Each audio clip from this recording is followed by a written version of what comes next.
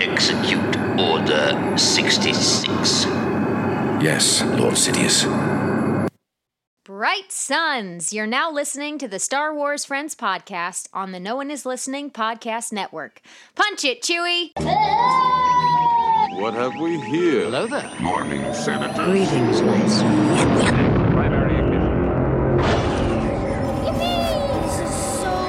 We are the ones who guard the power. We are the middle, the beginning. I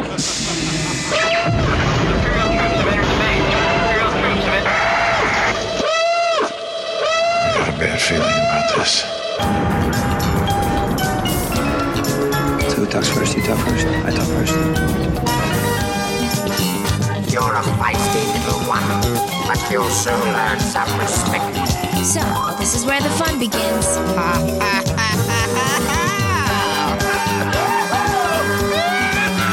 What are you talking about? This is madness.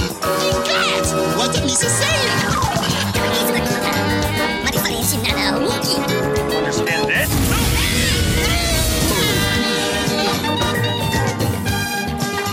Join the conversation with the Star Wars Friends on social media at SW Friends Show. That's at SW Friends Show on Twitter, Instagram, and Facebook. Email the Star Wars Friends at show@starwarsfriends.com if you have a comment or question you want us to read live on the show. Now, here are your hosts, the Star Wars Friends. Hey, what's happening, boys and girls of the internet world? My name is Christopher Meriden, and you are listening to the Star Wars Friends podcast on the No One Is Listening podcast network. And joining me on this very special May the 4th edition of the Star Wars Friends are my Star Wars friends. This is Josh, and I'm pretty sure that Captain Rex prescribes to the Kenobi rule of the truth. From a certain point of view. It'll be a fun debate here later on. Yes.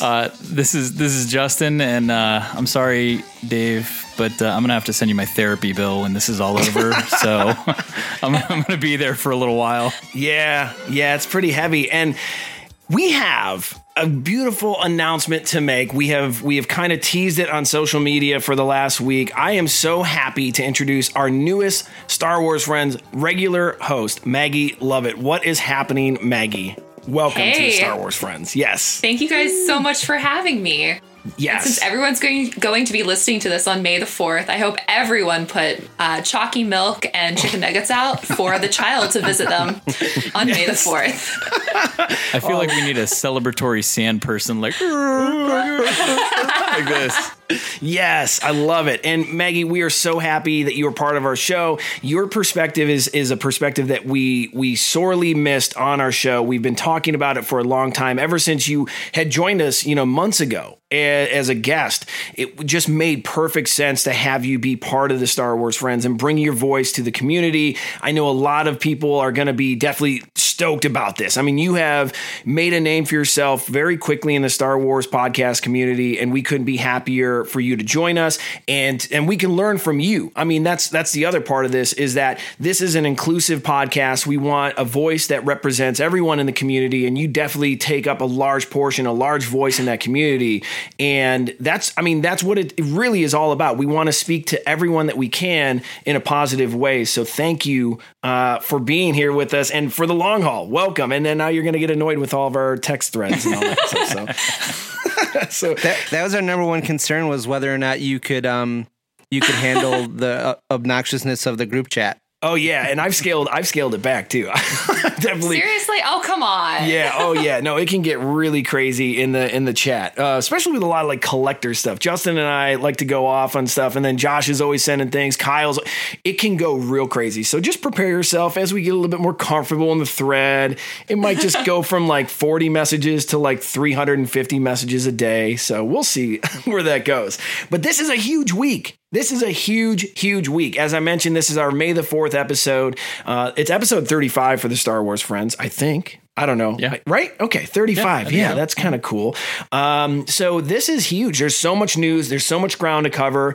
Obviously, Kyle hasn't introduced himself yet, but we hope that he joins us as we record this. Kyle was on a camping trip, and I believe he's on his way back. So he might jump in halfway through this episode to lay down some Clone Wars knowledge on us.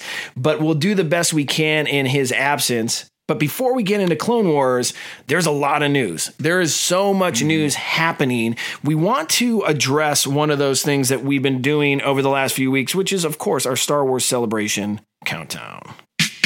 Oh, yeah. Yeah, it's, I don't know, 17 weeks-ish. And Reed Pop just sent out one of the most vague emails I have ever read in my life. It basically said, Star Wars Celebration is happening until it's not. And there's nothing to announce, so just assume it's still happening until it doesn't. I mean, that's basically what it says. I'm not going to read the email, but we've talked about this. We're keeping an eye on it. Yeah, we're monitoring the situation. The whole state of California is closed down. But have you guys ever seen that photo of the guy mowing his lawn and there's like a huge tornado in the field behind him, and it says he says he was keeping an eye on it. Like that's what Reed Pop is that guy with the lawnmower, and COVID is the tornado. Perfect analogy. That is a perfect analogy. So as I've said, I firmly believe that Reed Pop has already made the decision to cancel this. As I mentioned earlier, I do have friends that work with Reed Pop. Information got over through a second source. I'm not going to name who, but basically someone I trust has told me that Reed Pop has canceled this event as of weeks ago. And what they're basically waiting for is to mitigate liability, right? So Star Wars fans, myself included, I'm guilty of this. We get really bent out of shape when there's like weird things that happen, like, oh, let's cancel Celebration. And then you're just going to see like fandom blow up at that point. So what I believe Reed Pop is trying to do is wait till the state of California is unequivocally like, yo, dude, we can't do anything in the month of August and September. And then they'll say, well, look, California shut it down, so like it's not our fault. Sorry, guys. And then that will mitigate the fan backlash. But here, we've already prepped. We hope that our listeners on the Star Wars Friends that we're going to Celebration have already prepped for this. We're going to do our best to kind of fill in the blanks. I do feel strongly that Reed Pop is going to do some type of digital convention format with Q&As with a lot of the actors and creatives that were involved with Empire Strikes Back. I don't think they're going to let that window of time, the 40th anniversary, fall to the wayside. So we'll see. I know they're doing some experimental convention tomorrow. I don't have a lot of details on it. Or today, when this episode releases on May the 4th, they're doing some type of digital convention, and that should be their primer to say, hey, we have the technology to do this. Let's just roll it out digital. The only thing I want out of this is them to say, hey, we have our next date, it's going to be in 2021 or whatever it is. And anyone that pre-ordered exclusive items will still get those exclusive items. And then there's some type of digital shop that they have set up for the items they have produced already that they were planning on distributing. So that's my only two asks. Are there anything that any of you have thought about that you want out of the cancellation of Celebration? I know that's like, it's not cool to say on May the 4th, but it's the truth. So is there anything that you would want out of this? I mean, personally, I'm excited at the prospect of it being delayed until the following year because I can go. Yes. We can totally make that happen. And that I was actually thinking about that the other day. I think I put it in the text thread. I think it would be, that would be fun to plan a podcast, have more time to plan a podcast. And then we could do a huge event. And then you would obviously now be part of that. So that would be a lot of fun. Yeah. So, all right. Well, if you guys are not, if you guys don't want anything, or I'm sorry, I bummed you out with all that. But, I think we were all just waiting for someone else to talk. Yeah. Go ahead, Josh. I want the same thing you want, Chris. And I want stuff to, I still want to get those trailer reveals or like news about upcoming projects, that kind of stuff. And to be able to get my hands on that 40th anniversary merch. And get the stuff that I've already ordered. So yeah, I think the hard part I think that probably that's the biggest part in their decision, right? Is do you postpone everything? Let's say you move it to spring of next year, right? Do you go ahead and release that exclusive merch or those tidbits and then still do it? Because then you've basically taken away everything that you were going to release at your convention for the next spring, right? Yeah. So there's no big news anymore. So I think that's probably what they're deliberating is, should we still go ahead and release all this stuff or hold it until we reschedule it or postpone it for next year if they do that, or don't reschedule it. Go ahead and release the stuff due to your point, an online convention, and then we'll look for Star Wars Celebration 2 years later or another year later or something like that. Ooh, so, 2 years would be heavy. 2 years is, that's a really long time. I know. Wow. But I think that's what probably the biggest deliberation is what do we do with all this stuff in the news that we were going to release? Should we continue to release it at that time or wait? Yeah. So, and speaking of merch, there's some Empire Strikes Back merch appearing at Targets. A group I'm in on Facebook found some of the 40th anniversary merch. Yeah, and we're here for all of it. If anyone's listening and you find links to any of that Empire Strikes Back merch, please send it over to SW Friends Show on all of our platforms and share it so we can then blast it out to our community. But yeah, that Target merch is pretty slick. I saw a Mandalorian lunchbox recently that just got put out. That was pretty sweet. So yeah, I mean, sorry for the depressing news to kick off our show, but I do have some exciting positive news. Stuff. Oh, got something else to celebrate. What's that? Oh, somebody's a daddy? Oh, Justin coming in strong this week. Brought a beautiful baby girl into the world. Justin, congratulations. Well, yeah. my wife. You're part of the team. You're part of the team. Yes, I'm on board. So my midichlorians, I guess you could say. Oh, I love it, dude. We're so happy for you, Justin. We had a beautiful baby girl, Lucia Jade. Not to be confused with Mara Jade. Yeah, of course. It's Lucia Jade. And she, April 29th. She was born early in the morning. So, yeah, we're pretty super excited. Running on little sleep at night, but we're doing good. So we're doing okay. That's crazy, man. I'm so happy for you. Have you, if I got to ask the question, I mean, do you have the Star Wars onesie yet? Do you have like the baby Yoda, like baby knit hat yet? You know, anything like that in the works? I am not attractive in a Star Wars onesie. That's just something people don't want to see. She does have, we bought some outfits, for when she's a little bit older. Cause really this fall she'll be able to wear some like cuter outfits cause she'll be a little bit bigger.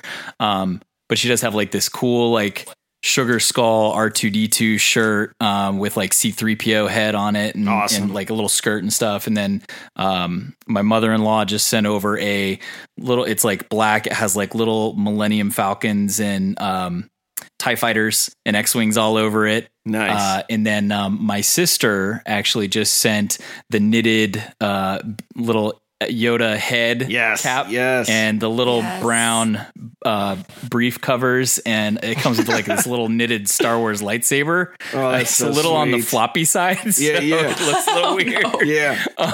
But we have some plans for the 4th. We're gonna get dressed up. I'm gonna actually put on my Jedi stuff and probably my TIE Fighter outfit, and my nephews are getting all dressed up in their like Star Wars Halloween costumes that they have for basically next Halloween, and we're going to celebrate Star Wars Day virtually. Very cool. Aww. Very cool. Sweet. Yeah. Love that. There's so much pictures will be coming. Yeah, I'm sure. There's so much Star Wars baby stuff. I was surprised by how much there was, because I don't have a child, but when I went to Celebration last year, all those vendors had not only, baby clothes and baby accessories, they had like a ton of pet stuff too. I was amazed with how many vendors are out there that have that. So if you're listening and you have a Star Wars baby vendor or a pet vendor, send over the links. We want to promote them. Yeah. We want to know who they are.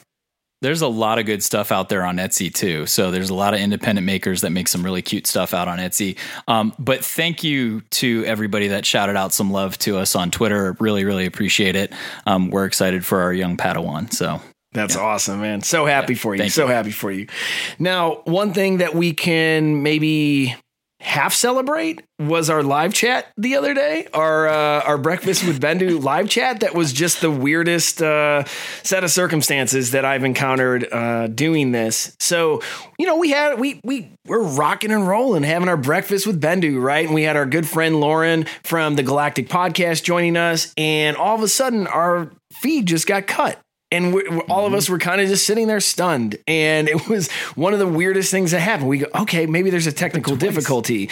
And then we relaunched the show, and we're starting to get everyone back in, and we're on social. We're like, all right, we're ready to go. Everything's cool. And then, of course, it gets cut again. And then it we try it again and it gets cut again. And we are just seriously at this point trying to do our best not to, I guess, get really angry because we're a stay positive podcast, but it was very frustrating because, so many people from around the world join us on these live chats, and we started seeing more and more people join us right before it got cut off.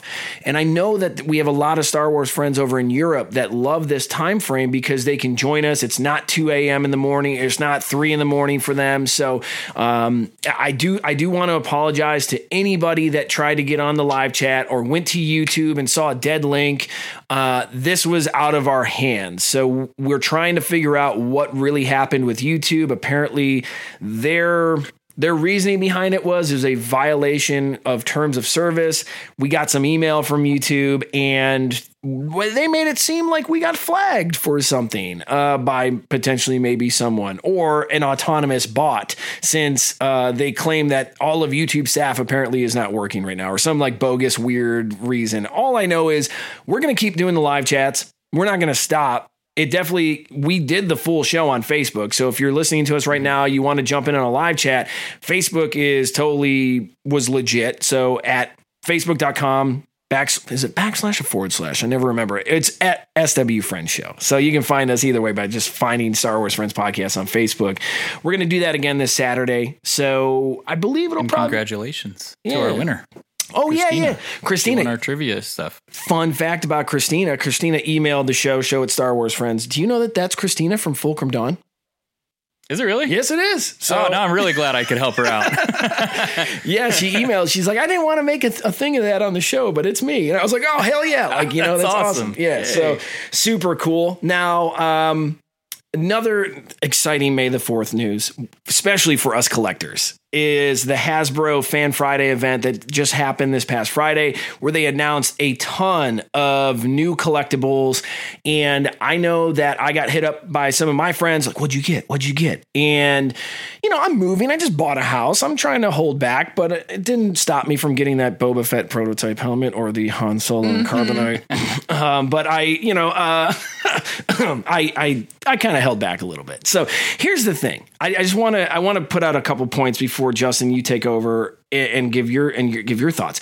Number one, I'm upset with the Han and Carbonite figure. Okay. It is an Empire Strikes Back 40th anniversary figure that has the card photo from Return of the Jedi. So right then and there, someone didn't do their research, and I don't even know if I want to display it. I might. It's only $15, so that's why I was like, whatever.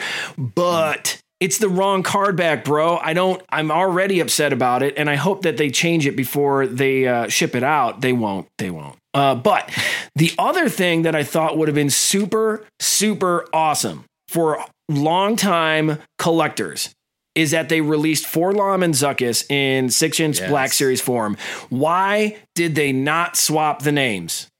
Like they did. No. They did. Is 4-LOM over Zuckuss and Zuckuss is over 4-LOM? Yeah. No, yeah, they did. I'm pretty sure they did that because they were. I know. I'll look it up. Yeah, we're gonna have to fact check. They this did it to throw it back to what the original ones were. That's the whole reason I ordered that two-pack set. Well, that's what Swank and I were talking about last night. So Jason Swank from Rebel Force Radio, he's like my best collector friend. We literally just talk toys all the time. And that's what we were talking about, is that they didn't swap the names and that was a huge misstep. So yeah, please fact check us. We just host a hardcore Star Wars podcast. It's no big deal. We should, whatever. Pulling it up now. Yeah, there was a lot that they released. It's some stuff new, some stuff was existing, like the little already posed Baby Yodas, the Black Series Baby Yoda. They kind of covered that stuff, when it's going to be shipping to people. A lot of that should be coming out this month in May. Some of the newer stuff that they released was the carbonized Vader. So that's like the 80th Vader they've released in 2020. So, okay, cool with it. Yeah, based on that remember a couple weeks ago, there was a release of new Black Series figures and one of them was a new Vader. Well, here we come out with another carbonized Vader. And I'm like, it's kind of cool because they in the live chat, they said they based it off of the Ralph McQuarrie design that had a little bit of blue actually in the armor. So that's how they did, because they realized if they did just all black carbonized, it looked exactly like ROTJ Vader, where he's all shiny and blinged out. And so they added blue to it, which brought in the pops from the Ralph McQuarrie, and they can justify the carbonized. But that was the big one here. To me, they came out with another 3.75 inch Luke with the removable. It's him in the Stormtrooper disguise with the removable helmet. Like, I'm going, isn't that like the second release of that actual figure on a vintage card? Yeah, well, they put him in the 3-pack. Remember, there was it's the Luke as the X-Wing pilot, it's the Luke in the Stormtrooper outfit, and it's the Return of the Jedi. That 3-pack's okay. In the 3-pack. Yeah, that 3-pack's okay, but it's better than the Cave of Evil, the Luke in the Cave of Evil. Yeah, I mean, but then they came out with the 2-pack of Cave of Evil Luke, or Dagobah Luke, with Yoda.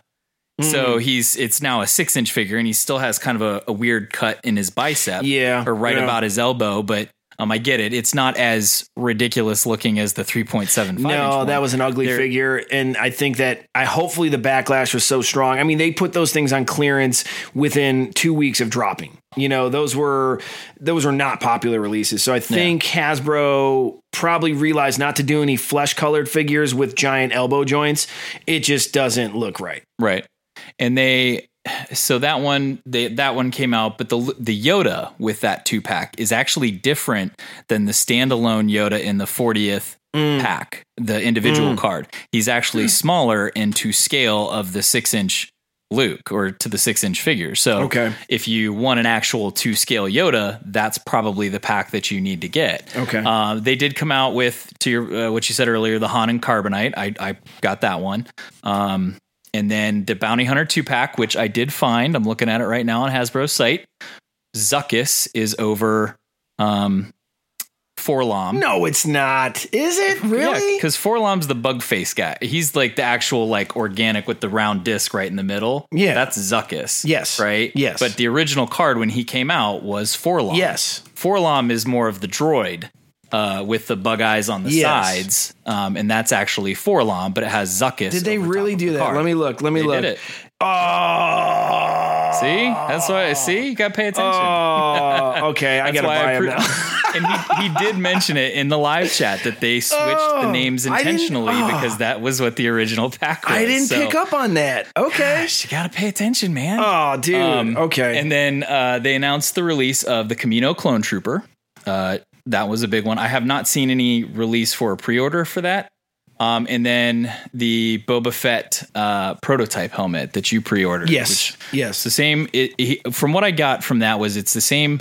It's a little bit different design on the outside. Obviously, it's not the dent and the paint scheme. And from what I got was the inside is actually a little bit different than the other Boba Fett helmet. I'm sure it is. It has to be. I mean, the Boba Fett helmet, the non-prototype one, looks incredibly detailed, and the prototype Boba Fett should be sparse and just very bare bones. Clean. I can't wait to get that. That's one of my favorite looks. It is a McQuarrie design, so we talked about the McQuarrie Vader. Dude, the McQuarrie Vader is one of my favorite Star Wars designs of all time. That really hyper-accentuated mask, the very sharp lines. So I love the McQuarrie Vader. That prototype helmet already has a spot on one of my shelves when I build them at the new house. So I loved the live stream that Hasbro did. Thank you, Hasbro, for putting that out, because I really, really enjoyed watching it. Even though some of the product was some of the stuff that we already knew,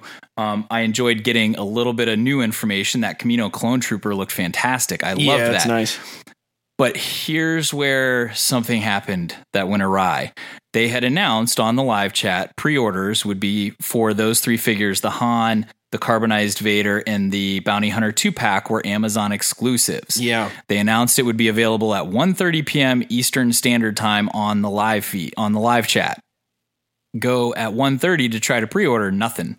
Checked at 2:30, checked at 3:30, checked at 4:30. Yep. I'm thinking maybe they meant Pacific time.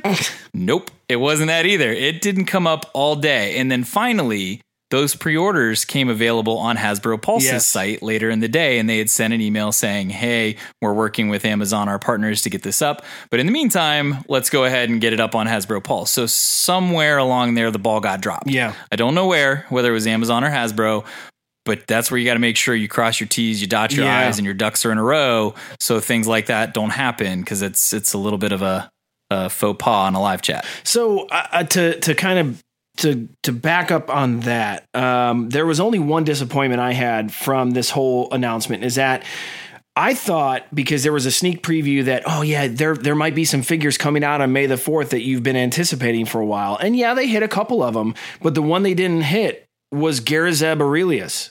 And I was really hoping that they were going to drop the Zeb figure so I can complete my Rebels set for Black Series. So that's my only qualm.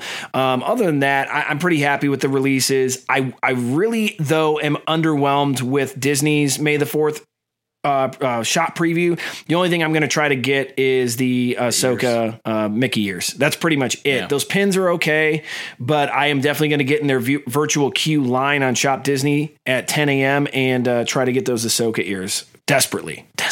I don't know if I'm going to wear them. I'm just going to put them up on a shelf or something. But if not, it's a good collector's item. I don't look good in Mickey ears. I've tried. Ever since I was a young boy going to Disney, they just don't look good on me. It's just a bad, I don't know, man. But I did. It was like last year, 2 years ago, I picked up the lighted ones. Oh, yeah, with the X-Wings and the TIE Fighters that they flick like this, red and green. I have those, and I love them, but I don't wear Mickey ears. I don't look normal in them. I have this cool Mickey hoodie, though, that I got just a few months ago when I was at Disney, that you put the hood up and it's got like the Mickey ears on the hood. Like that is, I guess it's like the least amount of dorky that I can do. But yeah, man, just straight up Mickey ears, not a good look. Shooter or something. Hey, Star Wars friends, it's Josh, your favorite Star Wars friend and the resident John Williams 1%er. Do you want to be a John Williams 1%er like me? Well, here's a piece of John Williams trivia to help you push up your glasses at the other 99%. Did you know that John Williams has 52 Academy Award nominations in his career to date? The only other person with more nominations is some guy named Walter Disney? Never heard of the guy. Make sure to stay on target and listen to the Star Wars Friends podcast every week for more John Williams content.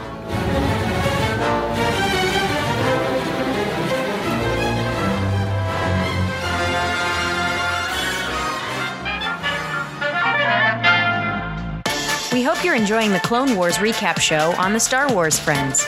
Subscribe to the Star Wars Friends for weekly episodes featuring the latest news, in-depth analysis, fan questions, and conversation on Season 7 of the Clone Wars. Don't forget, leave us a review on whatever podcast app you're listening on. Now, back to the Star Wars Friends. All right, so we do have a couple news articles I want to touch on before we get into Clone Wars as well. So our friends over at Far Far Away News, you can get them at Far Far Away News 1. So they are on Twitter and Instagram at Far Far Away News 1. Happy to definitely be an affiliate of theirs. They're a great organization releasing a lot of Star Wars news. Number one here is Marvel Comics is to resume releasing new Star Wars comics. So you can find this on their website, farfarawaynews.com. And as a comic reader myself, hardcore comic reader, they stopped distributing comics due to COVID-19. So what's going to happen now? And then I'm going to read this straight from the report here.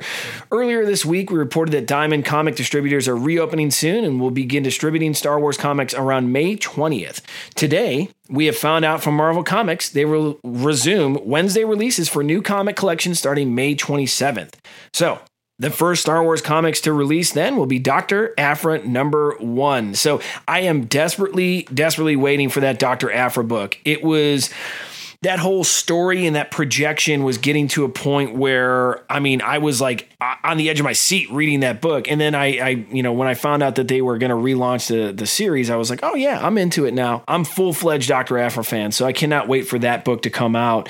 So I guess we'll just stay tuned, hit up your local comic book shops, see if they're going to be distributing and see if they'll deliver if you can't get in, if there's any type of retail restrictions in your home state. So definitely double check with them. The next update here is actually pretty interesting. Now, I've not gone and downloaded this update yet, but on Far Far Away News, they reported that Star Wars Battlefront just got a huge multiplayer update. So this is Battlefront 2004. This is not the new Battlefront that we all know. So what's weird is I haven't played Battlefront 2004 in a very long time. You have to have Steam to play Battlefront from 2004, unless I guess you're on an old system. All right, so Battlefront, that old school game, yeah, you can play it on your PC or your Mac through Steam. That's pretty cool. And they give you a discount, I believe it's 50% off from the Steam store. So go ahead and get that login. And then one thing that they kind of touched on in this article was that the new Battlefront 2 just received apparently its last and final update. That's kind of weird. Is it really the last update of this game? This is the first time I'm reading this. I know that they got new skins for Rey. They got new skins for Maul. But really? The last update ever? That seems like odd. I mean, why would they handcuff themselves like that? I think it's last major update with like new maps and a lot of new stuff all at once is the way that what I had read. That's weird that they would do that and not announce a Battlefront 3 or some type of new multiplayer game. So that's kind of odd. Well, did anyone else pick up anything this week of note? I did. Oh. So I think the last time I was on the show, I actually talked about pre-ordering a bunch of Baby Yoda stuff. Yes. And I ended up having to cancel a bunch of my pre-orders due to COVID. Oh, yeah. But this week I bought the new masks that Disney Shop has. Since we live in this new strange world. Yeah. And one of them has Baby Yoda on it. So that was super exciting. If you tried to pre-order them the day they launched and they said they sold out, you might want to try again. I had initially pre-ordered it and it said it was sold out. And then that night I got an email from Disney saying they'd added it back to my cart. So I checked out at midnight. So give it a try. You might be lucky. Yeah, that's so crazy. The Shop Disney store definitely has its issues. You can major. Yep, you can read about them all over social media. I have definitely encountered a few issues over the years with Shop Disney. Recently, been totally fine. I've been ordering a lot of Spirit jerseys. That's kind of like my secret obsession is Mickey Spirit jerseys. So if anyone wants to send me one of those, I'm totally into that. But I did see those masks. I ended up getting the Mickey and Minnie masks from the Disney sets. I think there was a whole bunch of other ones too. I think there was like a Moana one or whatever the Pixar movies are. So I think they're still available. I don't think they ship for a while though. I think they won't ship for at least a month. So keep a note on that as well. Make sure you wear a mask in public. Mid-July. Cut up your favorite Star Wars t-shirt, wear it over your face when you go out in public, or, whatever, maybe not your favorite one, but I'm just saying, if you want to rep something cool, you can do that. I picked up some pins from Luminous, what is it? The Luminous Beings LTD? Yeah, Luminous Beings Limited, our friends, yeah. Yeah, they brought back the Fulcrum pins in both the orange and the blue and the black. So I went ahead and did that, and then I also got the Grievous, the little. Oh, that Grievous is so Grievous awesome! Head. The Grievous is so awesome.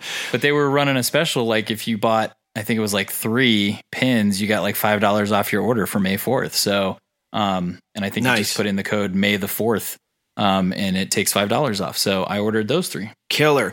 We did put up a tweet at SW Friends Show asking for people to support their makers, and we did get a lot of response on that. So check out our Twitter at SW Friends Show. Scroll through the feed.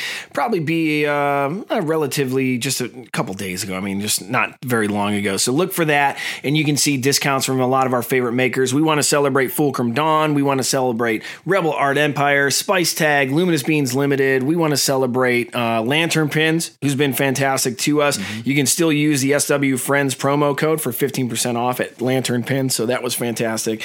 And our friends over at Ryloth Relics. I actually have this. I have my Grand Admiral Thrawn Chimera coin, which is just so beautiful. It is just such a beautiful coin, and I can't wait to display it with all my other Thrawn merch at my at the new house, at the new Star Wars room. I cannot wait to build that thing out. All right, so before we dive into Clone Wars, we got a lot of fan comments and questions we're going to get to on this episode. We're going to have to get through the meat of this very maybe depressing or exciting episode, depending on ominous. This episode's got me all types of ways. So I'm very excited to dive into this. Maybe Kyle will surprise us and join us as we start talking about this episode. And if not, I'm sure Kyle's going to join us on our Clone Wars finale episode, that's insane. That's insane that we're talking about this Clone Wars finale tomorrow. It's today. It comes out as we're talking. Yeah, hey, that's a little podcast magic. Yeah, it comes out today. Hopefully, you guys all like the finale of the Clone Wars. I loved it. I don't know.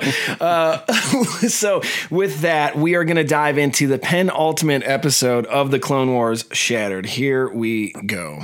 Execute Order 66. Yes, Lord Sidious. Oh, that Lucasfilm Limited right now. You can picture it. The green text on the screen. The red Clone Wars logo. Oof. Chills. I got goosebumps right now. Straight up. Can't see them because it's an audio podcast, but I definitely have goosebumps right now. Oh, that sweet, sweet Kevin Kiner music. Oh, it's so good. So that, of course, was the intro music from part 3 of the Siege of Mandalore arc, the ending of the Clone Wars, episode 11, Shattered. This is insane. And Justin, you wrote some notes. Generally, Kyle will take this over, but I'm going to turn it over to you right now to give us a little bit of context and backstory from the episode. Yeah, sure. I'll do my best to fill in Kyle's big Clone Wars shoes, his trooper boots, if you will. Boots. Writer, this is season 7, episode 11. This one was titled Shattered. Again, there was no fortune cookie in the beginning. It was just marked as part 3. We got the last part of the movie coming up here tomorrow. Actually, today. Writer on this one was Dave Filoni. The director was Saul Ruiz. We've mentioned Saul before. He's He's directed a couple of the Rebels episodes along with some previous Clone Wars stuff. We take place still 19 BBY. We are just leaving Sundari, the domed capital of city of Mandalore. And really this episode takes place mostly right in the beginning. It's there, but most of it takes place on both the transport ship and on a Republic capital ship. Yeah. And that's where the whole episode takes place. There are some familiar faces in the roles during this episode and some not. Silas Carson was the voice of Ki-Adi-Mundi. T.C. Carson as Mace Windu, who's done Mace Windu on animated stuff before. You had Gwendolyn Yo as Nala Se, who is the Kaminoan that you see. That's in the report. And then Ian McDiarmid was his normal Darth Sidious self. Tom Kane was in here as Yoda. But we also had some not so traditional voices in Clone Wars. During the Force Vision that we'll talk about in the episode, Hayden Christensen as Anakin Skywalker was in there. But you also had Matt Lanter as Anakin Skywalker in there. Yes. And you had Samuel L. Jackson as his Mace Windu self in there. But the big one was Dave Filoni making another droid appearance as CH-33P or Cheap. Oh, yeah. I knew right away that was Filoni. I didn't even have to read the credits. I was like, that is classic Filoni right there. Mm-hmm. That was good. I'm happy that you were able to pull that up as far as Hayden and Samuel Jackson, because listening the first watch through, I definitely paid attention to literally every single minute detail I could. I like the first run to just kind of get my emotions out of the way, but I knew that this was going to be an emotional episode to begin with. So when that force back happened, and Ahsoka's having that, that breakdown, I definitely heard Hayden, and then I heard Matt, and I was like, okay. That's a cool blend. And then the Samuel Jackson, I was like, oh yeah, that's definitely not TC, because TC's Mace is very recognizable compared to Samuel Jackson. So that was an interesting blend. I thought it was well done. I thought it paid homage to Revenge of the Sith so well to combine both universes of live action and animated. So that was a really smart way to go about that. So, all right. The blending continues through these episodes that you see. I love, and I like, a lot of people aren't Hayden Christensen fans. I actually enjoyed him. I enjoyed him as Anakin. Not so much in Clone Wars, but again, or the Clone Wars in this, in episode or Phantom or Attack of the Clones. Yes, Attack of the Clones. Thank you. Tripping over myself here. A lot of people didn't like him in that so much, but a lot of that we've talked about came back to kind of the writing, right? Yes. But in Revenge of the Sith, I thought the writing was a lot better, but his delivery on that, what have I done? Yeah. Just he realizes it, and you hear it again here, and you're just like, oh my God, he realizes he made a big mistake, but there's no going back anymore. Right. And it's just done. Now, and he's well, Hayden gets way too much flack, and I think it's been less and less and less as time has gone on, and especially now as we give Revenge of the Sith more appreciation. Dude, Hayden Christensen in that movie, all things considered, was pretty badass. I mean, we've talked about George Lucas not being an actor's director, that's for sure, but Hayden definitely delivered on the emotion in Revenge of the Sith, and rewatching it recently, just thanks to the Siege of Mandalore arc, I have a lot of appreciation for Hayden Christensen being thrown into this giant, massive world, and that ending, the last 25 minutes of Revenge of the Sith is some of the best. I mean, for me, pure Star Wars is to see the actual fall of Vader and or fall of Anakin into Vader. That Hayden forever will have my respect. Plus, I want to take a photo op with him too, so that's how much I like him. The love dialogue in Attack of the Clones would have been cringy and creepy if Chris Hemsworth was saying it. It doesn't matter. It was the dialogue, not the actor. Right. Yes. Yeah. Man. Okay, well, this isn't Attack of the Clones. We can talk about that on a later episode. I'm just saying that the thing. I think that's the thing. The sand quote and that wasn't him. It was what was written for him. Yeah, I feel you. So, number one, before we get into this episode, and Justin, I'll turn it over to you to kind of walk us through this. But number one, I thought we were going to get a very different episode from what we actually got. I agree. Yeah, I thought there was going to be way more focus on the greater Order 66, and because they teased us in that first episode with Plo Koon and Ayla Secura that we might get to see some of this. We obviously saw Deepa Billaba and Caleb Doom, and maybe we see this now on our live chat show on Saturday. I think it was Kyle or somebody was like, well, we might still see that. Yeah, we might still see that, but I really thought it was going to happen on this particular episode. So I expected a way different episode. This episode was 23 minutes long, but it felt like 4 minutes long. I mean, for me at least, it was over quick. So Maggie, what did you expect differently from this? I was actually hoping for the Bad Batch to feature again after that entire. Yeah, I totally had hardcore hopes for the Bad Batch because I was like, why waste so many episodes on the Bad Batch and not have them reappear? And I had this whole theory that I actually talked about over on the Cantina cast about how I had hoped that with the Bad Batch being so different from the other clones that maybe they wouldn't be affected by Order 66 and they'd make some return and maybe help Ahsoka, but no. That's interesting. I wonder, that's a good point. I haven't even thought about the Bad Batch returning, and I wonder if they do return in this last episode, and I wonder if Trace and Rafa, the Spice Girls, help Ahsoka escape. I wonder if that, Rex gets on the horn, calls the Bad Batch, is like, yo, we need you guys to extract Ahsoka from this ship. Come in, get her off the ship. Now, this is, of course, we're diving into a segment way too early, but maybe the Bad Batch comes in, extracts Ahsoka, and they deliver her to Trace and Rafa, and then they go off into wherever the unknown regions, and she settles up. Okay, I haven't seen this next episode, but I'm just saying that sounds pretty good. If it happens, we were psychic. Yeah, I mean, it is May the 4th, and the episode's already out, but hey, who knows? I'll be really excited to see what happens. But yeah, I definitely expected a different episode. And we shall see. We shall see with this finale how it delivers. But there's one more note I want to get out. One more note. this music in this episode. It was okay. So number one, I'm a huge Blade Runner fan. So different IP, different sci-fi IP, but I love Blade Runner, and I really love Blade Runner 2049, which was the recent Blade Runner that came out.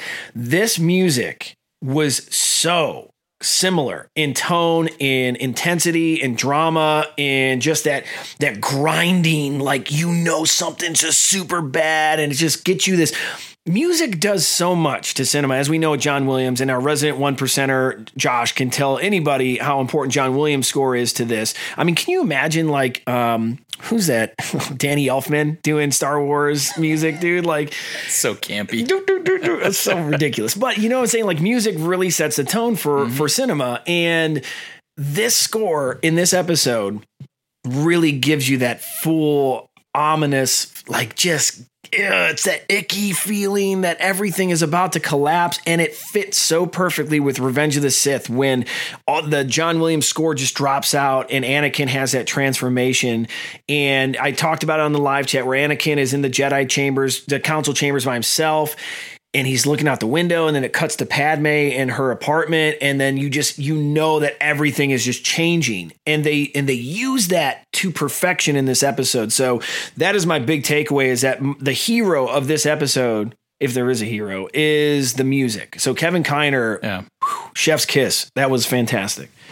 And I think it's funny because you said you felt like it went by quick. To me, it felt like an hour. Really? Because the music was so tense. I was just like, oh my God, what is about to happen? Like, it just kept me right there. Yeah. And I pulled those tones out from, Anakin in the Jedi Council by himself, Padme on the balcony looking at the Jedi Council burning with that ominous, I don't even know what you call it, like that tone. It's a drone. It's like a droning sound. Yeah. It's like it's hard to explain, but like, that, and then I also kind of took, if you guys like the Dark Knight, you guys are fans of the Dark Knight trilogy.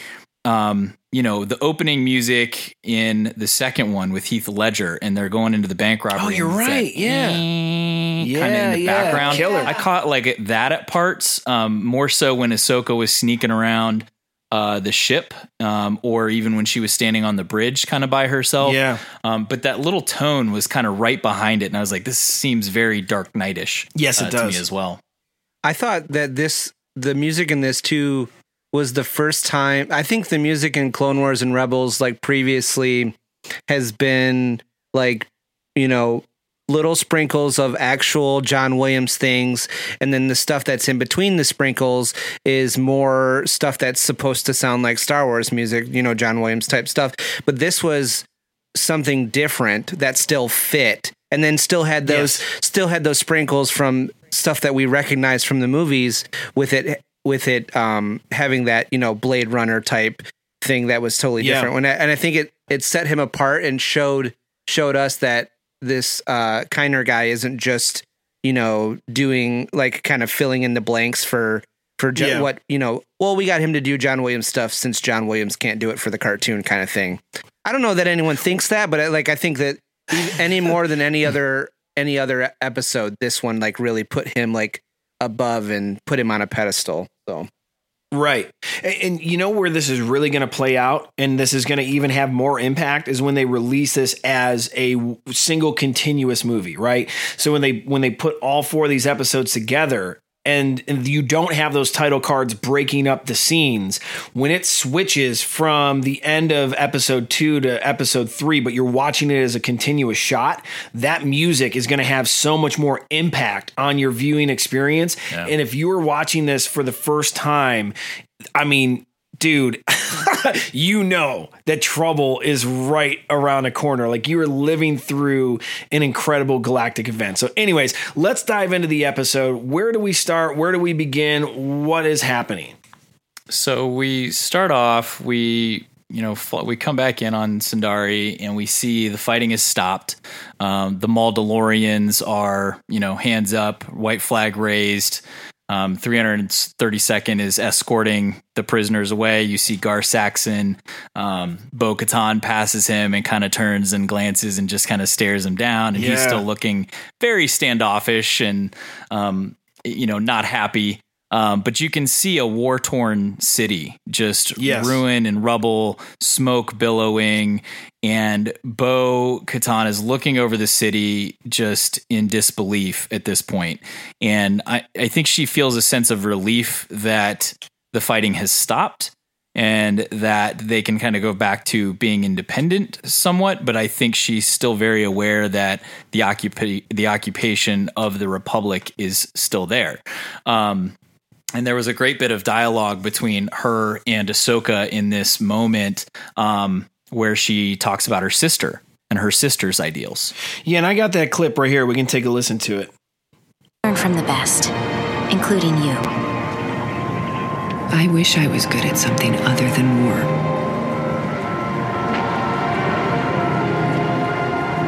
Your people need a new kind of leader.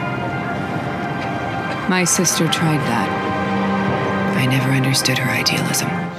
Yeah, that's a pretty powerful line of dialogue, and it's also a bit of reflection on what worked, what didn't work. And I am actually so interested. You know, it's so weird that line of dialogue was only 10 seconds, but that sets up the future of Mandalore and what happens between now and the Mandalorian television series. So I'm really interested to see what Bo-Katan, Ursa Wren, and how the failure, because you see a little bit of that in Rebels. You get to see the separation. It's a little bit more hardcore Mandalorian outfits out there, as far as like the crews, the families, the clans, or whatever you want to call it, the clans. That's don't beat me up, Twitter. But it's the Mandalorian clan separation, and I really want to see how this plays out. So yeah, that was a great piece of dialogue. It shows a really good maturation in Bo-Katan's character, because when her sister was alive, she was a very different person at that point. She was very at odds with her sister's opinion of where Mandalore should be and how they should be represented. She wanted to be a broader part of the galaxy in the community as a whole, but I think at that time Bo-Katan was very, no, we are Mandalore. We are independent. We don't need that. She didn't understand the peacefulness that her sister was trying to propose. And now, after seeing her city and her planet just ravaged by a war that they really had no part being in, I think her views have changed. And certainly there's other events like her sister's death that have affected her that way. But it's harder for her now to she's starting to understand that a little bit more. So, we have that little moment of dialogue, and then Rex comes up and basically says, "Hey, we got a call from the Jedi Council. Yeah, they need an update. Can you come and update them?" And Bo says, "Yeah, go ahead." But she asks, "Was Anakin there?" And Rex's reply was, "He was there." He was there at the start of the meeting before I left to get you, basically. So when she gets there, he is no longer there. Well, did you feel any type of weird tension in that dialogue? Rex was a little off on that, or maybe it was the music that was just unsettling. But there was definitely something weird between their interaction right there. Like he didn't want to tell her that he was there. Maybe he was protecting her. I don't know. There was a definite weird. Just I don't know how to describe it, but it wasn't normal Rex and Ahsoka dialogue. Or at least I agree. It was odd. Yeah. The music made everything so much more tense. Yeah. So then they move into this this fort or this other part in the city where they can have this this Jedi Council meeting, and it is verbatim straight from Revenge of the Sith. And I thought that was Mace, Ki-Adi-Mundi, Ayla, and Yoda are standing around finishing that conversation. So Anakin had already left at this point, and I believe Obi-Wan as well. So yes, it's just those four talking. Yeah, and then we see that how it plays out in the movie, and then right when it cuts in the movies, when Ahsoka walks through with Rex, and then they obviously know that Ahsoka caught Maul, but let's go ahead and play the clip. This is pretty interesting. I wish Kyle was here to respond to our buddy, Mr. Mace Windu, but let's take a listen. I understand your mission was a success. Yes, I have Maul in custody. I will escort Commander Rex when he delivers him to Coruscant. A great service to the Republic you have done. I did my duty as a citizen. Not as a Jedi. No, not yet. Ooh, spicy. I like that. That made me, I really love that line. That just reiterates Ahsoka's stance that she is no Jedi. And even in the face of the greatest masters of the council, she is still totally set in her convictions. And to me, that line of dialogue makes Ahsoka just even stronger of a character than she already is. So that is just, I loved it. I disagree a little bit. I think she's still standing strong, but I think it does. And I'm not, the fact that she says no, not yet, I feel like it shows that there is a little bit of a softening, but I don't think I think she's still mad at them as a whole, but I think her Spice Girl adventures have shown her that maybe she still has a place there, but because she still holds the ideals, but she's caught, but I think she's definitely moved on a little bit. And I think saying not yet instead of just saying no shows that she's grown a little bit. And I got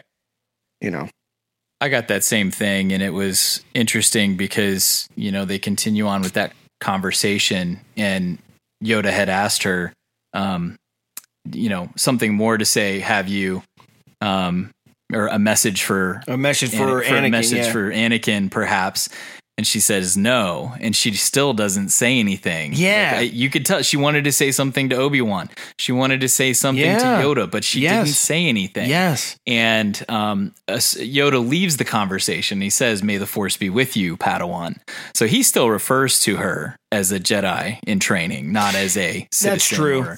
Whereas Mace Windu says oh, I got it right here. Give you any more information, dude? Yeah, let's play that one. Yeah, let's play the clap back here because this is like when Master I was sitting on my couch and I was like, oh hell no, that tone was so brutal. All right, let's take a listen. What do you mean? I'm sorry, citizen. These matters are for the council to discuss. Oh my god, I understand. What an ass, dude! Like. Mace Windu sucks. I don't, whatever. I mean, listen, I know a lot of people like Mace Windu. There was a lot of Mace Windu love on our live chat, but man, he's such an ass. Like, I get it. Listen, I get it. Because I am Mace Windu in my professional career, but I'm sure people call me an ass, but it's okay. He's doing what he needs to do. But man, like, you don't talk to Ahsoka like that, bro. Do you know who she is? Like, no, he doesn't. He's about to get shocked. Yeah. So he's going to get his. Carter's going to get him. Yeah. Oh, yeah. Instant. So anyway, they wrap up this meeting and, so Ahsoka goes back out to the platform. They're escorting Maul. Well, actually, before then, there was another pivotal piece of dialogue. It's one of those what if moments. The Rex. Yeah, it's one of those what if moments. And as you were just talking about how Ahsoka just didn't say enough or didn't ask that next question or didn't give that other breadcrumb, here it is. It's right here. You didn't tell them what Maul said about General Skywalker. No, I didn't. Like, if she did, what would happen? What if? What if she did tell the council that, Maul had this vision? Because we all know that Mace Windu loves his visions. We all know that, like, I mean, for real, dude. And that's kind of, it's interesting that she has reluctantly avoided any of these hardcore conversations about Anakin, and it's fascinating to think about. Anyways, all right, let's go on now. They're on the platform, and we get one of the coolest devices in the Star Wars universe, which we can't come up with a name. I've called it the Beskar Maiden, an homage to an Iron Maiden. If you're not familiar, not the band, the torture device. Okay, from what, the 16th century or whatever. Yes. Okay, cool. Slightly different. Yeah. That one had a lot of spikes in it, which was very painful, apparently. Yes. So it was also very Hannibal Lecter-esque, where Maul, where Maul was in his tomb straitjacket and you can see his eyes. And that to me was the coolest part, is that they had this little window where he can see, and that's kind of torturous as a Force wielder, power hungry maniac that is haunted by Darth Sidious. You saw him, he wanted to die in the previous episode, and now he's contained in this chamber or whatever you would call it, this device that we learn is a Mandalorian tool that, back during the fabled Jedi Mandalorian Wars from ages ago, which we might learn about in the High Republic or what have you. They made these devices to handle force wielding maniacs, right? That's what she said. That was pretty sweet. Let's take a listen to that. Impressive. I suspect even Maul couldn't get out of there. A relic of a bygone era when Mandalorians had reason to imprison you force-wielding maniacs. I thought your sister outlawed such devices. She did. This is the last one. So Kyle on our live chat mentioned that piece of dialogue at the end there is probably setting up something for the Mandalorian live action show. And I'm all for it. I think he's right on, because why else would they have that extra piece of dialogue that this is the last one? That thing's going to find its way onto Mandalorian season 2 or 3, and someone's going to get trapped inside there. I really think that that's a setup for some type of live action bit or some type of segment. I really do think that's the case. Especially with the rumor that Ahsoka might be showing up in The Mandalorian at some point. Yeah, or that connection is right there. Or Bo-Katan, yeah. Yeah. Did you guys see the little Mandalorian with a sword that's carved into the front of it? I did. It was towards the bottom part of it, right? Yeah, under the Yoda face. Of it. Yeah. I didn't see that. I just saw the Yoda face thanks to, I forget who dropped it in our live chat the other day, but I would have caffeinated diabetic, I think. Okay, so Scott. Okay, yeah. I would have never caught that had he not said anything. Of course, on the rewatch, you're like, oh, that's blatantly CGI Yoda. But that device is so cool. Hi, this is Delilah S. Dawson, your Star Wars friend, and you are listening to the Star Wars Friends podcast.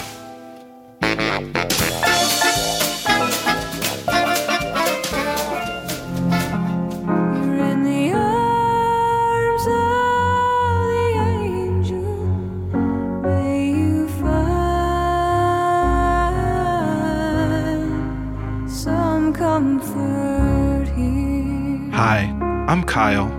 Will you be an angel for a helpless baby Yoda? Every day, baby Yoda is chased by bounty hunters and abused by scout troopers, and he's crying out for help. Please click the subscribe button on your screen and join the Star Wars Friends with a monthly gift right now. For only 60 calamari flan a month, you'll help rescue baby Yoda from their abusers and provide food, shelter, Jedi training, and Beskar armor. Subscribe now and follow us on Twitter in the next 30 minutes to receive this tweet with a gif of Baby Yoda, who's been given a second chance thanks to you. Some comfort here. You're in the arms of the angel. May you find some comfort here. Baby Yoda needs our help. So please, subscribe, rate, and review right away. Hey, this is Dominic Pace, who played Gecko the Bounty Hunter from The Mandalorian. Happy to be your Star Wars friend. You're listening to the Star Wars Friend Show.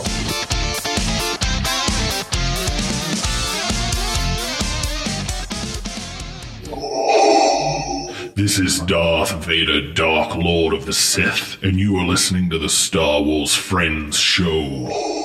Do not underestimate the power of this podcast.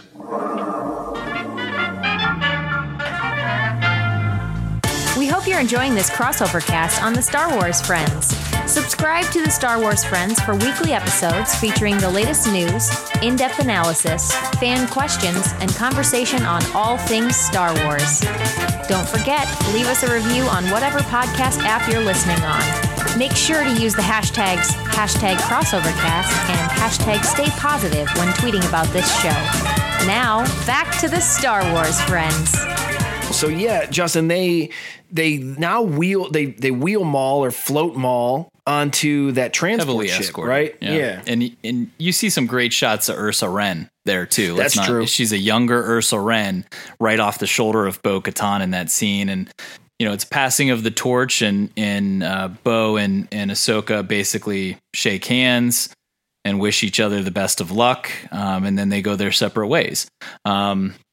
so I think that was a really important bit of dialogue. But yeah, they put it, they escort Maul onto the transport ship, and then they fly up to the capital ship, the Republic capital ship that they're going to be escorting him on. And when they get off, when they open the doors, you see shock troopers escorting Maul off, and you see just about every soldier in the 332nd standing there ready if Maul decides to do something. I thought that was it was very interesting with how they regard him as a prisoner and thinking he could still get out and escape no matter what. So they were not taking any chances. They get him off the ship. There's no dialogue for a long period of time. Very long during stretch. This section. Yeah. It's just music and it's very eerie. But there's no dialogue. You don't even get dialogue until Rex and Ahsoka walk onto the bridge of the ship. And as they're walking, you see Ahsoka looking over to the side at the trooper in the Imperial, more of an Imperial Navy style outfit now. And they get to the front of the bridge. And then we have some more dialogue, and they kind of talk about the Clone Wars, which was very important. Yeah, I'll go ahead and play that right now.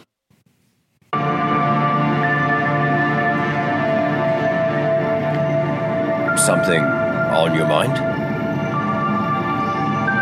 As a Jedi, we were trained to be keepers of the peace, not soldiers. But all I've been since I was a Padawan is a soldier. Well, I've known no other way. It gives us clones all a mixed feeling about the war. Many people wish it never happened. But without it, we clones wouldn't exist. Well, then perhaps some good has come from all of it. The Republic couldn't have asked for better soldiers, nor I, a better friend. So that's definitely setting you up for the moment of heartbreak. Oh, so much heartbreak. Oh, a better friend. And I have a question when we get a little bit further along here, but so the heartbreak is about to happen, right? One of the officers comes up. There's an update on the situation. So Rex says, "Yep, you want to go check it out?" And she's like, "No, you go ahead. You do your thing." So Rex starts to head back. He goes into like one of those meeting rooms, right? And this is where he gets the directive. Execute Order 66. Oh, yeah. And I'll play it one more time. Oh, yeah. I'll play it just so we can set the tone. Execute Order 66. Yes, Lord Sidious. Crazy. Okay, so there we are. Doesn't she say like it's probably good news too? Yeah. She's like, I'm sure it's fine. No, you go take it. It's probably good news. It's all good. So the news comes in. He gets the order. And at this point, this is where the bridge between this and Revenge of the Sith happens. And all of the scenes that we get with Ayla and Plo Koon and all of the Jedi getting killed happens. Yeah. And she feels it. That wave, that just push. You see it in Yoda on Kashyyyk in Revenge of the Sith. Same type of, it's like the soul escaping the body, right? Like it's that deep of an emotional connection. And it goes back right before it. Cause before I forget, cause there's this cut back to Maul. And he's hearing the conversation in his head with Windu and the Emperor and Anakin. And that it goes from Ahsoka and Rex on the bridge over to Maul, who's seeing this and hearing this, and his vision in his head is coming to fruition. And we get the great that sound clip from Revenge of the Sith of that dialogue with the Emperor and Mace and Anakin, and you hear just the pain in his voice. What have I done? Yeah. And he realizes what he's done. And then there's a little bit of time there from where the Emperor is talking to Anakin and explaining, hey, you are now Darth Vader, Lord Vader, rise. And he gets up, and then he goes over, flips his hood up, calls up Cody, go ahead and execute Order 66. And that is where Ahsoka gets that wave of emotion on the bridge because she feels all these Jedi being killed.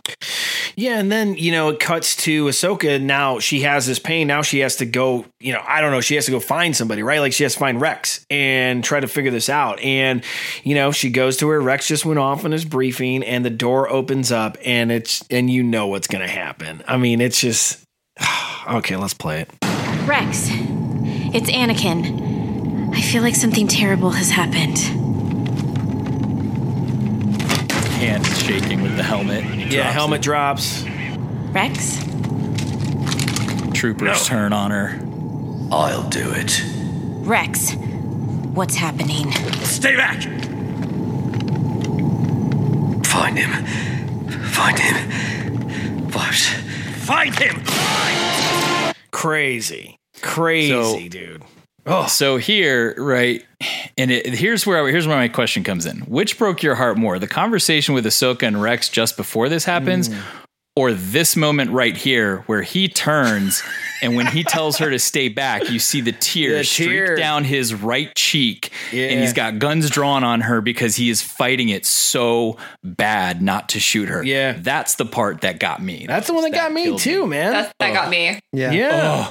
And the moment later on as well got me as well. Yeah. It's just. But honestly, go ahead. No, it was the shaking. It was the shaking. Yeah. It's just, man, like it was so well done in animated form that you felt the restraint, as you mentioned, fighting it. Just, man, it was so deep. It's years of watching Clone Wars and this friendship blossom between these two, and I was wondering how they were going to do this. I was really wondering how they were going to do this, and it definitely delivered. Mm-hmm. Although that was the rough part for me too, but I didn't have enough time to process it because I was immediately like, I didn't betray my Jedi. I was like, yeah, you did. Kind of did. Yeah, I agreed. Well, Maggie, go ahead. Honestly, like the one thing that I found so interesting about how this played out in the Clone Wars is that it made me care so much more about the clones than the Jedi. Because I remember, as a kid watching watching Revenge of the Sith when, this whole happens with Order 66 being like, oh my gosh, all the Jedi are dead. I had no emotional attachment to the clones. Mm-hmm. And now I'm like, oh, my favorite clones are going to die and turn against their Jedi. Yeah. I was so much more emotional about the clones. Yeah, agreed. And that's the hard part is that was his last ditch effort to help her. Was find him, fives. That was his code. You need, I filed this report. I tried to warn people about this. It got covered up. Find fives. And she knew, that's where she was like, wait, that was a message. Right. I need to do something with that message. And, she takes Rex out pretty quickly, actually. Oh, yeah. She knocks his head right into the hollow table. Oh, yeah. So he's a little dazed. And then, of course, she gets surrounded by, every type of trooper possible. And she is just deflecting an unimaginable amount of blaster fire. That was just insane to watch. And she's actually, in that moment, to have the wherewithal to deflect the blaster fire up, to cut a hole in the ceiling was pretty brilliant. I think, that to me just proves once again how much of a master force wielder she is, because she had the foresight to deflect that up. Because she glanced up real quick. Yeah. She looked above her and then, It's crazy. Well, not to mention about her force ability and her prowess. She was completely surrounded and was all over the place. And then you watch the clips from Revenge of the Sith and you see how easily they killed Ki-Adi-Mundi and Aayla Secura. It's obviously when she became a master, she was going to be she was going to be one of the most powerful Jedi in the Order. Would Ahsoka got taken out quick if it wasn't Rex? Let's say, it's Cody. And I want to give credit to that moment here. to pause. You stop it.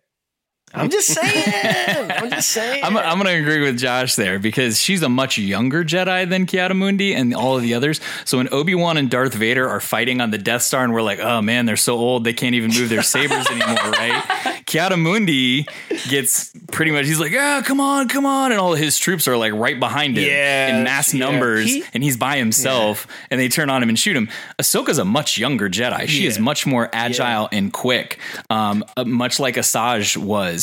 to Cal Dooku. She's a Kestis. lot faster. Dude, Yes. Cal got out. Caleb Doom got out. So yeah, the younger Jedi were able to get I through think their force powers are just quicker and more adept as they're younger, and as they start to get older, those reflexes are not quite as good, which is why you see Obi-Wan and Anakin in Revenge of the Sith flipping sabers all over the place with a great choreographed fight scene, and then you see them in A New Hope, and they're just just smacking the tips off them we can't do it anymore. We're too old. I feel like Yoda trumps that argument though, because he's 900 years old. But he's a different species. Like maybe his species he is seems like to age much differently. That's if you true. think about the fact that That's the true. child is 50 and like in a stroller. Yeah. No, yeah, right. So he's 900. He's 900 in Return of the Jedi. He is. Yeah. How old is he in Attack of the Clones? Probably 865. Yeah, I was rounding up. Big difference. I didn't want to do the quick math. It's all good. It's all good. So Ahsoka, here, bottom line, Ahsoka's a badass. Got out of that and jumped through the ceiling to then free Maul, who was held in, his prison chamber, and then he was held inside of a cell and all this stuff. So Ahsoka takes out the guards and pretty efficiently takes out those shock troopers and basically frees Maul. Actually, the troopers were in the midst of freeing him with that incredibly difficult button combination that can free them out with just hitting those 3 buttons. And, if you saw that, you know what I'm talking about. And I still have qualms with Mace Windu and the Bad Batch arc anyways, I'm going to go off tangent here. I don't want to. Mace. Oh my God, Mace. Maul is about to be freed from this chamber. He's actually about to be executed from this chamber. Yeah. But she breaks in, smacks him around a little bit. There was a lot of Rogue One callbacks in this episode. Many. I don't know if you guys called him, but she smacked the shock trooper up to the ceiling and held him there. And I was waiting on the lightsaber strike and it didn't happen. She just went boom and slammed him back to the ground and he was out. But she takes care of the pretty inept guards, frees Maul. He's very surprised that she survived. You can see it on his face. And I think that's why when he was hanging there suspended and she's holding him, he says, "Let me die." Because at that point, he pretty much thought, I'm toast. They're going to take me away and kill me. If you capture me, I don't think he planned on her surviving and then freeing him. And then you get that dialogue between the two of them. And he's still trying to get her on his side and say, "Hey, let's follow my plan. We can go do this together." And she's going, No. I'm still not trying to join your side. You need to understand that. We're going to do this my way. So she gives him a mission and basically says, "I need a distraction." That's what you're good at, right? Distractions. Because let's face it, Maul through most of Clone Wars is a distraction. His best laid plans often go awry. So she says, "Go wreak some havoc. Cause a distraction. I need to go do something else." Before that, though, there was a little tidbit I wanted to play where Maul realized Sidious's plan, where he was terrified of Sidious's plan, the prior episode, but then he realized what was happening with the clones. Brilliant. I was not privy to my master's plan, but now I see it. He turned the Jedi's own army against them. That is, any excuse to play Sam Witwer on the show is nice, but that was really cool that he liked it. He was like, "Oh, okay, that's genius." He recognizes good work. Yeah, oh yeah. No, he recognizes quality work and he appreciates it. And some people just don't have that same vision. Right. Some people just want to watch the world burn. There you go. Exactly. Perfect tie-in to earlier. Nice. So Ahsoka frees him. He's like, "Yo, give me a fighting chance." Basically, like, "Can I have a lightsaber?" And she's like, "No, dude. Like, You're like, good luck. I don't like you. Just have fun, And I really thought that Ashley Eckstein brought it this episode too. She's just she is incredible. Spot on. So she goes sneaking around. Yep. She's clearly in search of the droids because she knew right where to go to find them. She finds R7, which is her droid. That's her astromech. And she asks, and all the other droids wake up and they're like, dude, what's happening? Like, what is going on? Yeah, like, they were a she's little like, I know, something's wrong. Like, they're like, we got the directive too. We don't understand what's happening here. So she goes and finds him and starts to research the report on fives, CT 5555, and has that report pulled up. And this is where you see, is it Nala Say? Yep. And she basically says, hey, you know, his what's his name? I can't remember the trooper's Tups. Chip was faulty. You know, he killed this Jedi, but we all realize it was just a fault in his chip. Jedi are cool with it. Senate's cool with it. Move along. But Rex still filed a complaint on it and said, here's my report and here's what I think is these chips are for something else that we don't fully know. You're right. And that's where Ahsoka learns about the chip. And even the first clip on that holo thing that R7 was projecting was the picture of the head with the chip and where it is inside of it. So she's clearly, now she's aware of what's going on and realizes that the chips are faulty and this is what's going on. You know, here's where Cheap chimes in. Dave Filoni as a droid. It was very like a mellow chopper or like a very happy chopper. He's got the little clicker arms and everything. Right. Like, it was super sweet. Yeah. And I love the fact when Dave appears in his stuff, whether it's the animated or what we saw in Director Squadron and Mandalorian. It's very Alfred Hitchcock-esque or Stephen King-esque, or where they insert themselves into smaller roles on the show that they are writing or producing. I love seeing that. So trivia question, since I know everyone loves my trivia questions. What was George Lucas's cameo in the prequels? We want to talk about Filoni making his cameos in his own work. What was George Lucas's cameo in the prequels? I know his character name. I know it was Pantoran, but I don't remember the name. Baron Papanoida. Papa. Yeah, I don't know. Look that up. Look that up because it is one of the most ridiculous costumes I've ever seen in my life. It is hilarious. So, well, and here's where you had another little tidbit was Anakin's passcode. And we talked about it on the live show yesterday. That's right. 8108. 8108. That's the debut of the Clone Wars animated series. So that's when it came out. That was cool because numbers in Star Wars, believe it or not, have meaning, and they always have some weird meaning. So yeah, that was pretty cool to look that up and figure out what that was. So that was fun. So they come up with a plan to she comes up with a plan with the droids to basically capture Rex. But in the interim, we shift back over to Maul. Maul is free now. And this was a great Rogue One callback. Awesome. Where he is just by himself walking down a hallway, no lightsaber. The only thing he has to defend himself is the Force. And he just wreaks havoc on clone troopers. And this is just a big reminder of how violent Clone Wars actually is for kids, because he's hurtling sheet metal at troopers and decapitating them because you see their helmets fall off. And then he's pulling blasters away from other guys. He slams 2 panels into a couple guys. And finally, the rest of them are like, screw this, we're out. And they're like, seal the blast doors, and like take off and try to close it. And he pulls the gun back of one of the troopers and his arm is hanging there.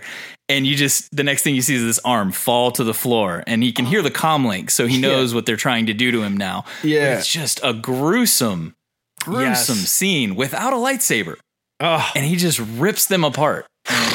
Maul is an awesome character. I love it. Maul is, he's made such a leap in my character rankings over these last few episodes. I mean, wow. I love Maul.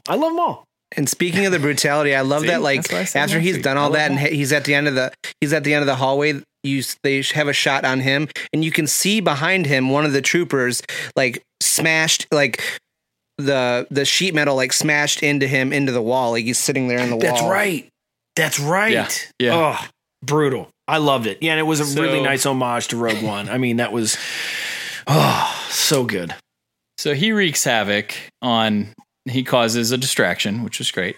And then we cut back over to Ahsoka and what she's doing to Rex. And basically she sends the droids in to kind of break him off from the rest of the group and try to capture him, essentially. She, basically records a message for R7 and says, I saw your report on 5s. It's not your fault. You were programmed. Your mind was altered to do this when you were very young. And at that point, he's not himself. So when the message stops, he, basically says, R7, where is she? And he points his guns at him. And then she goes, I'm right behind you. And he turns and she's like, I can help you. And at that point, he doesn't really want to be helped, but the droid just goes, shocks him, and he's out. And so they lift him up on the droids and they haul him away to the med bay to try to remove the chip. Damn near killed him too, by the way. Just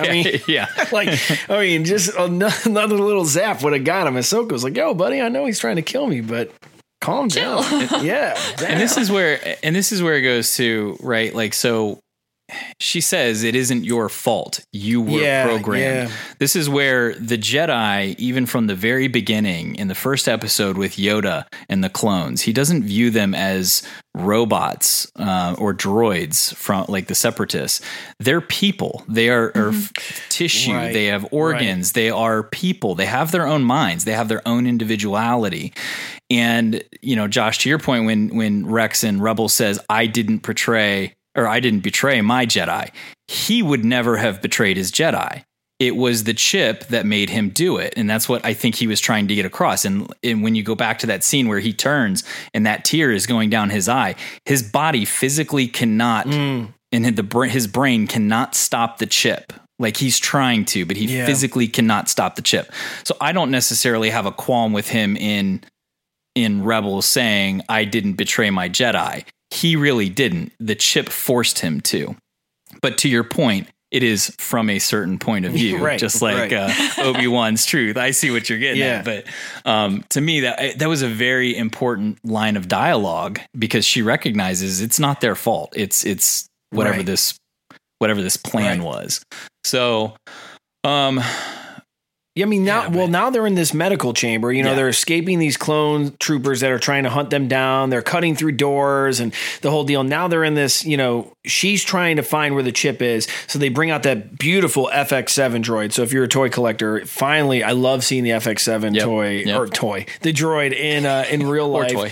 And and they do that cerebral scan and he's in this like MRI device and they're trying to find this chip and they can't find the chip. And Maggie, I read your show notes for here. What happens at that moment when she cannot get FX7 to scan the chip? So she channels the Force and does what? She says that I am one with the Force line that's from Rogue One. And I was so happy because Rogue One is like the ultimate Star Wars movie for me. And so when that moment happened, I was just like bawling my eyes out. It was a shock. It was a total surprise. So good. That they had another character. And what it does for me is that it just lends credence to the fact that's a saying. That's definitely a Jedi. I don't know what you would call it. It's a mantra. Exactly. Yeah. And, it definitely strengthens Trute and anyone else, Baze, everyone else that kind of maybe wasn't a Jedi or maybe is a Jedi, I don't know, or has a connection to the Force. And she was using the Force to stimulate life inside of Rex and, maybe use that life force to have that chip show up. I don't know. Like it was just a really cool moment. It was really cool. That's what I was just going to say was it goes back to Qui-Gon in the very beginning. The Force is something that lives within all living things. Mm-hmm. Rex is a living being. So she is just tapping into that Force that's already there. They may not be able to use it the way that the Jedi do or the Sith do, but we all have it. We all have the Force. We do all have the Force.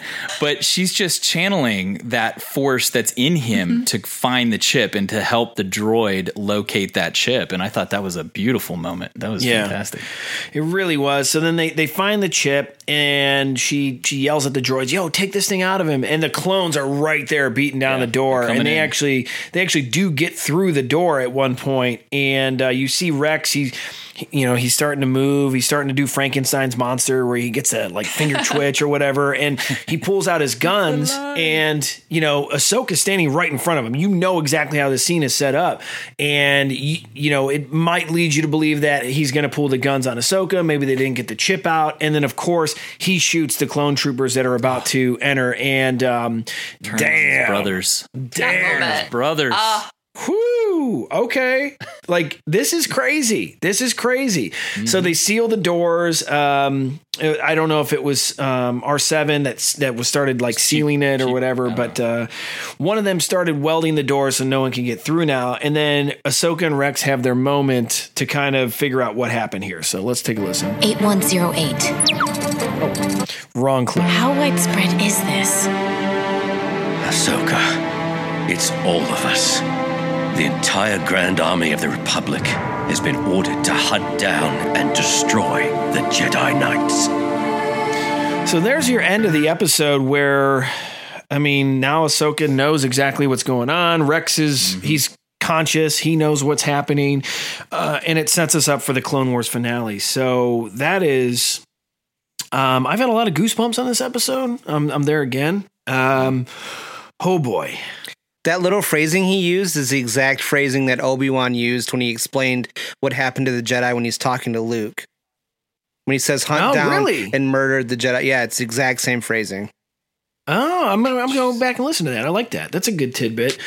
So, all right, final notes. What do you guys want to talk about in this episode before we dive into our fan question series? Or anything that you want to cover that we haven't gone over so far? The music was fantastic. It made that episode that much more tense throughout. And it was just amazing to listen to. But the callbacks to Rogue One and to Josh's point back to A New Hope and some of those scenes, or Revenge of the Sith, even with the execution of the Jedi and tying all that in, these 3 episodes have just been beautifully done. Yeah. It's amazing. You realize we were just talking about the Spice Girls arc like 3 weeks ago, and we're like, okay, well, this is all right. Now we're like, oh man. You know what? They could have cut out the whole Bad Batch. They could have cut out the Spice Girls arc and given us just these 4 episodes. Oh, for sure. I would have been perfectly happy. I get the Spice Girls because you had to set up how Ahsoka gets back to Mandalore. Right, that's true. That ties into those episodes. The Bad Batch arc, once that was done, it was done. They never came back in anywhere in the last 8 episodes. So I think you could have cropped that out, maybe kept Spice Girls and just built that tension with those first 2 or 3 episodes leading into this, and it would have been just as good, if not better. Right, man. All right. We got one more episode to go. Anything you guys want to throw out there before we move on to these questions? Let's do it. Questions. I'm still hoping for the Bad Batch. That's all I'm saying. All right. Well, maybe hey, I predicted it earlier in the show. Maybe it'll come true. We'll find out. I mean, it is May the 4th, so we've already found out. No. But, all right. Hello there, Star Wars friends. It's Josh, your favorite Star Wars friend and resident John Williams 1%er. Do you want to be a John Williams 1%er like me? Well, here's a piece of John Williams trivia to help you show off your elite status to those around you. Not only has John won countless awards and accolades, Oscars, Grammys, etc., but the apple does not fall too far from the tree either. His son, Joseph Williams, is the lead singer of the Grammy Award-winning band Toto. Make sure to stay on target and listen to the Star Wars Friends podcast every week for more John Williams content. The moonlit wings reflect the stars that guide me towards salvation. We hope you're enjoying the Clone Wars recap show on the Star Wars Friends. Subscribe to the Star Wars Friends for weekly episodes featuring the latest news, in-depth analysis, fan questions, and conversation on Season 7 of the Clone Wars. Don't forget, leave us a review on whatever podcast app you're listening on. Now, back to the Star Wars Friends. Let's dive into some of our questions from our friends, and we're going to start off with a voicemail from our friend Tyler Page. So let's go ahead and take a listen to this and answer his questions.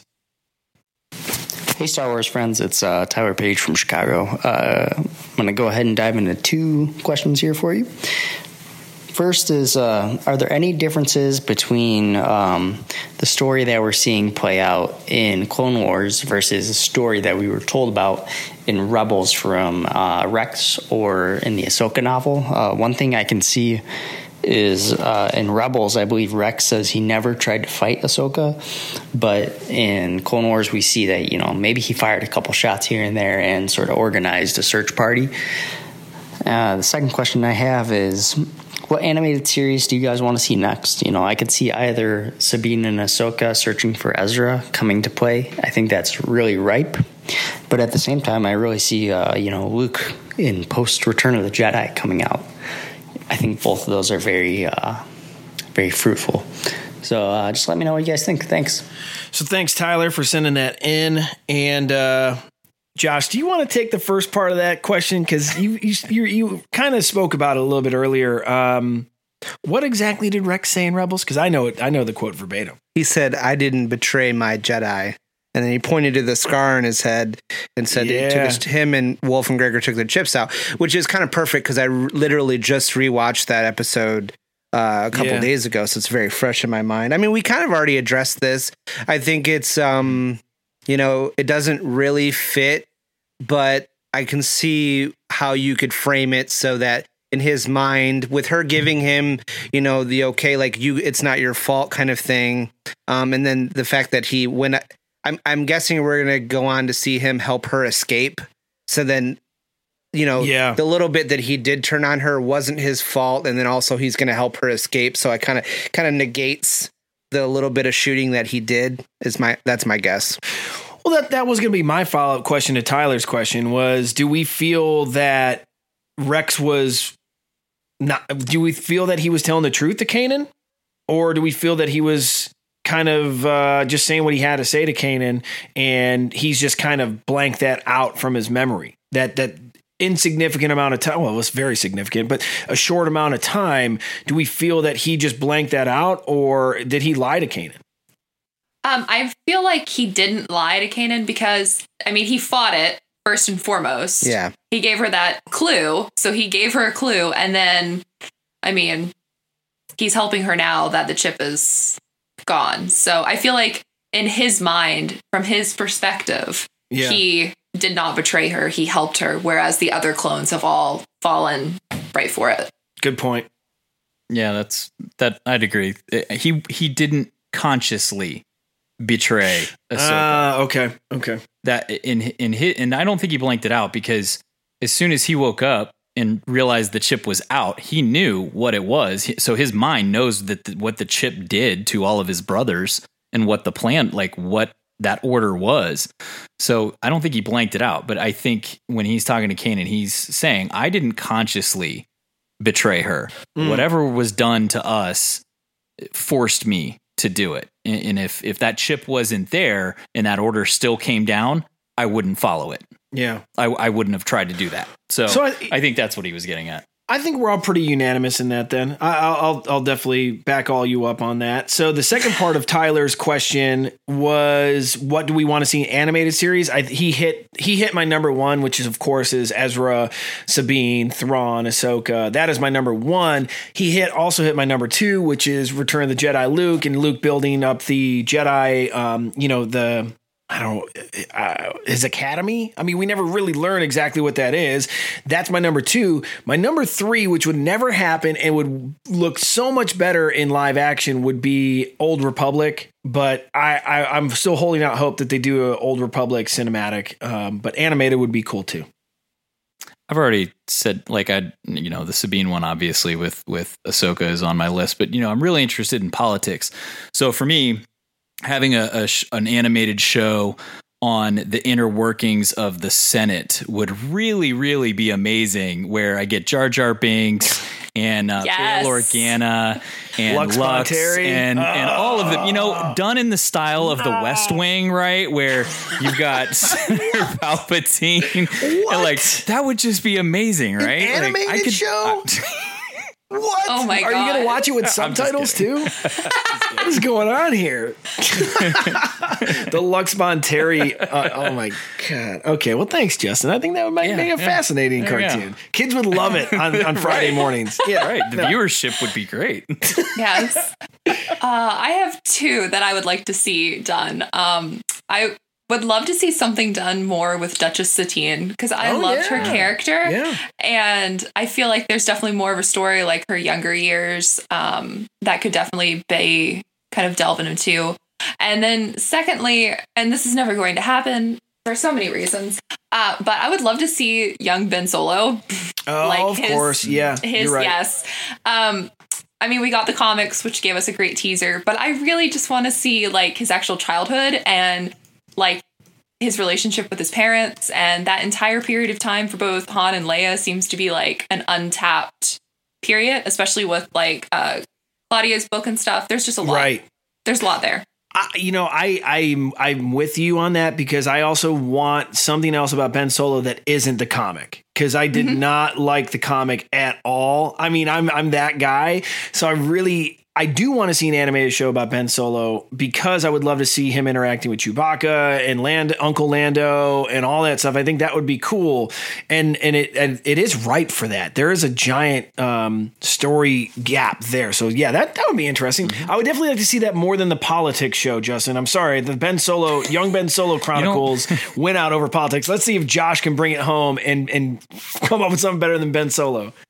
Well, so I wanted to point out on that if you do a cartoon about Luke post Return of the Jedi, you might end up getting young Ben Solo in that show. Yes. Good call.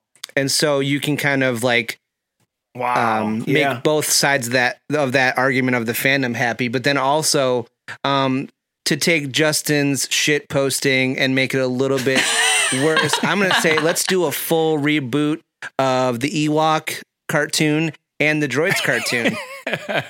Yes. Finally, that would be more interesting than mine. The dark side. I'm so happy that you brought up something I love so much. Thank you. How about Ewok politics? Oh, no, dude. No. We already have an Ewok slicer, which is just like the weirdest character of all time. Ewok politics. They're like trading magic beans and like, like weird forest stuff. Yeah, dude. I'm all for Ewoks. They want to bring Ewoks back. That's cool. I can't get behind the Ewok slicer. That's just the weirdest thing. I just don't want to see like Jar Jar proposing like what Naboo's like planetary cookie is, or like and what other galactic events that he can put into motion. Yeah, no, we'll see. All right, so that's a great question from Tyler Page. Thank you very much for sending that in. We did get an email from our Star Wars friend Mike Harris. Let's go ahead and read that right now. This episode was incredible. Kiner outdid himself in this season and this episode in particular. It was anxiety-inducing. Filoni is putting the perfect bittersweet end to this series that has been in our lives for 12 years. This arc needs to be stitched together in some way. It would be amazing to see if it should as a film. Honestly, I had more feelings watching this episode than any other Star Wars in recent memory. That's saying something. Thanks for all the great content, keeping it upbeat and positive. You're all of our Star Wars friends. That's from Mike Harris. So thank you, Mike. Well said. Thanks, I loved that. Everything about that email made me very happy. So I think spot on analysis of what's going on. I will agree with him.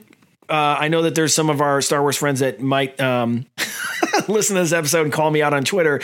I will definitely agree with him that this arc has been my favorite Star Wars in recent memory. I mean, I'm not necessarily knocking Solo or Rogue One. I'm more so that's more of a directive towards the sequel trilogy.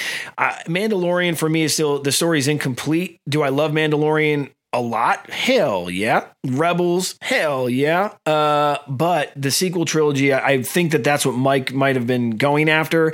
And yes, we will be doing our Rise of Skywalker recap show. And now that Maggie is officially on the Star Wars Friends, I am very happy to have this conversation to bring home multiple views from the fandom and from the community. But Maggie, you're going to find that I'll probably relate to you more than not. So thank God. I rewatch it in the hospital. Oh, you did rewatch it? It finally, yes. You just had one of the greatest moments of your life, and you went ahead and put on Rise of Skywalker. You are a strong, brave person. So I did not watch it with her, though. Okay. I was like, no, I'm not gonna. This is not gonna be your add first to Star her Wars. suffering. No, I was like, this is not gonna be your first Star Wars. I'm sorry. All right, so that's a great email from Mike Harris, our good Star Wars friend. We did get another email from Scott, so I'll go ahead and read that. There are a couple questions in here, it looks like. Hello there. General Kenobi. I totally missed that. In Shattered, we have two parts that look like they were very much inspired, taken from Rogue One. Number one, Maul causing chaos in the hallway like Vader in Rogue One. Two, Ahsoka saying, I am one with the Force and the Force is with me. Mm-hmm. I thought I heard, maybe on your podcast, that Dave and or George said that this season of the Clone Wars was plotted, written way back when season 6 was being produced. If that's true, do you think that maybe the Maul scene in the hallway had already been mapped out and maybe Rogue One used that scene with Vader to help save the movie? There were lots of rumors, rewrites, reshoots for Rogue One, with the whole changing of directors and reshoots reportedly happening after that. Do y'all think maybe Rogue One actually used those pieces of this season of the Clone Wars, thinking that it would never actually be produced? Staying caffeinated, Scott. So this is pretty fascinating. Yeah. Number one, I've definitely made some comments on this show about how I thought that they may have written parts into this season based on the cinematic, maybe not the other way around. So that's an interesting way to think about it. Like I said, the visualization of Kessel, I thought that was probably put in after Solo. Like, they did write all this stuff out. Yeah. So Dave and George had this mapped out for years. Do I think that they altered some things based on cinematic? Maybe. That's fair. That's a fair point. Do I think that Tony Gilroy was like, yo, dude, put this Maul scene in there. It's going to be bananas. Cause I'm going to do it with Vader. I don't know. I think the Maul scene came after the Vader scene because they saw how impressive it was. I don't know. That's just my thought. I'm not right or wrong, but I definitely think that there was some crossover from the cinematic to this season of Clone Wars. But yeah, most to me, the one that they put in there post cinematic was Kessel and the interpretation of Kessel. Because as Josh mentioned on the show, it used to be a potato in the expanded universe. So it was a potato planet. And, now it's this lush green, also very orange and yellow, weird ass planet. So what do y'all think about what Scott posed to us here? I never know how much stock to put in reshoots and all that stuff. Like I think that I know that sometimes some of that stuff is related to drama, but then I think also the entertainment media likes to spin things that way, even when it's not. Someone's changing or they had to do something different. There must be Kathleen Kennedy must have done something or there's always sort of from the shadows, always. And it's hard to tell with these kind of things too, because Star Wars is very self-referential. So it could make sense either way that they put something in Rogue One because they already did it in Clone Wars or vice versa. It's poetry. It rhymes, right? That's what George Lucas always said. Yeah. So it's hard to say. That's exactly what I was going to say. Oh, really? I stole your point? I'm sorry, Maggie. Yeah, there's that great clip of George in a prequel production meeting where, he continues to call it poetry. And that's what Star Wars is. That's why I also had such a hard time with the sequel trilogy. And it did not reference at all Anakin Skywalker. It was very minimal, if anything. So anyways, that's another show. Yes, listeners, we are going to do that Rise of Skywalker recap show. I'm getting any chance I can to talk about it, I will. So this is definitely a great email from Scott, and he hit on a lot of those points. The Rogue One homage was fantastic, as we talked about earlier. All right, we do have a couple more here. We did get an email from Cam Ray, who is a very active voice in the Star Wars community, supports a lot of Star Wars podcasts out there. So I'm glad to get this email from Cam. Hey guys, just wanted to throw out a question after this week's Next Level episode of Clone Wars. if Mace Windu had not acted like a typical trash master Windu and had treated Ahsoka with respect, and if Ahsoka shared what Maul told her in regards to Anakin, would Mace have perhaps taken backup with him to confront Palpatine or even called Anakin back to the temple? Or by now, was Anakin doomed even if his final turn was delayed? Thanks for a great podcast, and may the Force be with you, Cam Ray. So thanks for sending that in. Justin, you want to take this one? Yeah,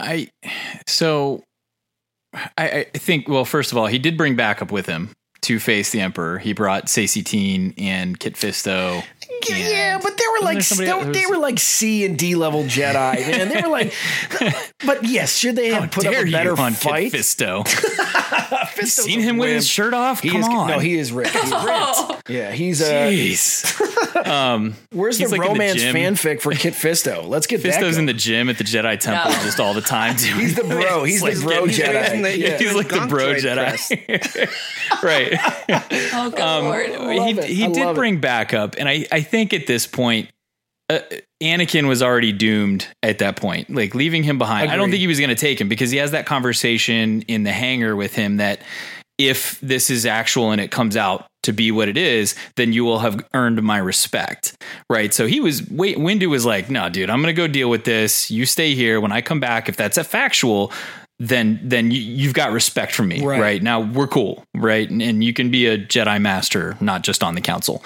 So, I think that would have, I think he was set in his ways. And I don't think if Ahsoka told him what was going on, I don't think he would have had any different level of respect for Ahsoka than what he did Anakin, because he clearly didn't trust Anakin at all. And he Mace doesn't like anybody. No, Mace, he had very minimal dealings with Ahsoka, at least from what we saw in the Clone Wars overall. So who's he to sit there and go? He probably dislikes Ahsoka merely by her proximity to Anakin. That could be too, right? You're a friend of his, then I don't trust you either. And I don't think it would have grown at all if she'd have said, hey, Darth Sidious is Emperor Palpatine. Don't go confront him by yourself, or get Yoda, or get somebody else. We need to act on this quick. I don't think it would have changed. I really don't. He would have acted the same way and said, nope, sorry, I'm going to go do it. Anakin's off doing this and Obi-Wan's doing this, so I'm going. So let's do the what if. If Yoda and Mace went to go confront the Chancellor at the time, it was the Chancellor, would Yoda have pulled the trigger over Mace, or would Yoda have been resistant as well? Do you think Yoda would have had that switch and would have taken out the Chancellor? I think he probably would have. I don't It's a think loose so. cannon that Yoda. I don't think so. I don't think so either. I think the only reason he fought him in the Senate building was because he had already killed Mace Windu. He already turned. Yeah. He already turned, and everyone was dead. I mean, it was crazy. That's just another one. I mean, if he's with him in the beginning and he sees all this going on, I think he would have said, no, we have to defeat him. We have to strike him down. There's no way we're going to be able to hold this guy. Yeah. I mean, shoot, you cut Maul in half in Phantom Menace, and he still lived, and Yoda knew about that. Like, this Sith is way stronger than Darth Maul. Yeah. And he's known this Sith has been around since Episode 1. You got to chop him in half the other way. You're not going to take this guy prisoner. You need to defeat him. And I think at that point, if he lunges at him and lets out that scream and starts sword fighting, Yoda's going to chop him down. He's not going to sit there and point a lightsaber at him and say, no, you're under arrest. He's going to take him down. That Sidious corkscrew move is one of the funniest things of all time. So Maggie, did you have a point you wanted to make on Cam's email here? I was just going to say that Anakin was definitely already too far gone. I mean, just reflecting back on Revenge of the Sith at that point. Is there anything that could have turned him, though? Do you think that there's anything that could have turned Anakin even at that moment, was there something that could have happened? Maybe Ahsoka herself. Yeah. Maybe that's what they're alluding to in these episodes. Yeah. Where she was just so ready to say something and just didn't. Maybe that's what it was, That regret is going to live with her for the rest of her life.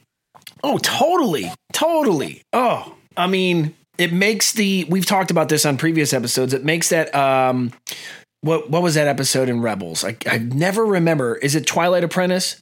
That's the, where Ahsoka confronts Vader for the Twilight first time. of the Apprentice. Yeah. The two Twilight of the Apprentice. Of season 2. That adds all of this adds some serious weight to that. And it's just so heavy. So that was a great email from Cam Ray. So thank you for sending that in, Cam. And then we do have one more voicemail I want to play here. This is from Greg Cass, who's a great follow on Twitter. You should all follow at Ion Cannon. That is not Ion like Ion Cannon. It's like your eyeballs. It's Ion Cannon. So go ahead and follow Greg over there. Yeah, great wordplay. Let's go ahead and take a listen to Greg's voicemail here. Hi, Star Wars friends. Happy early Star Wars Day to you. This is Greg, or at Ion Cannon on Twitter. Just wanted to send a quick message with some thoughts on Shattered. Looking forward to hearing what you all thought. But I thought this was yet another slam dunk of an episode. And the real standout for me this time around was actually Kevin Kiner with the music. I thought the sequence where Maul and Ahsoka were kind of settling in on the starship, and you could hear the echoes of Anakin in the council chamber deciding his fate were just incredible. And it made me think Kiner's showing us how the Force feels in that moment, that kind of pregnant moment before everything goes and goes loose and gets crazy. So it just made me think about, what would your favorite Kevin Kiner moments be if this is really the end of our time with him as a Star Wars composer? What would be your top moments across all the shows? Thanks.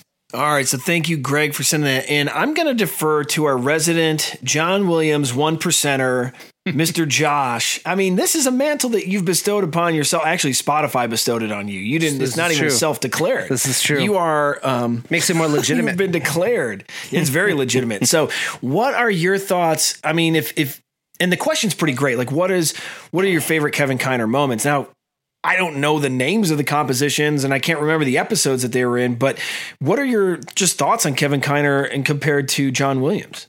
Well, I didn't really start to pay attention to it until this season.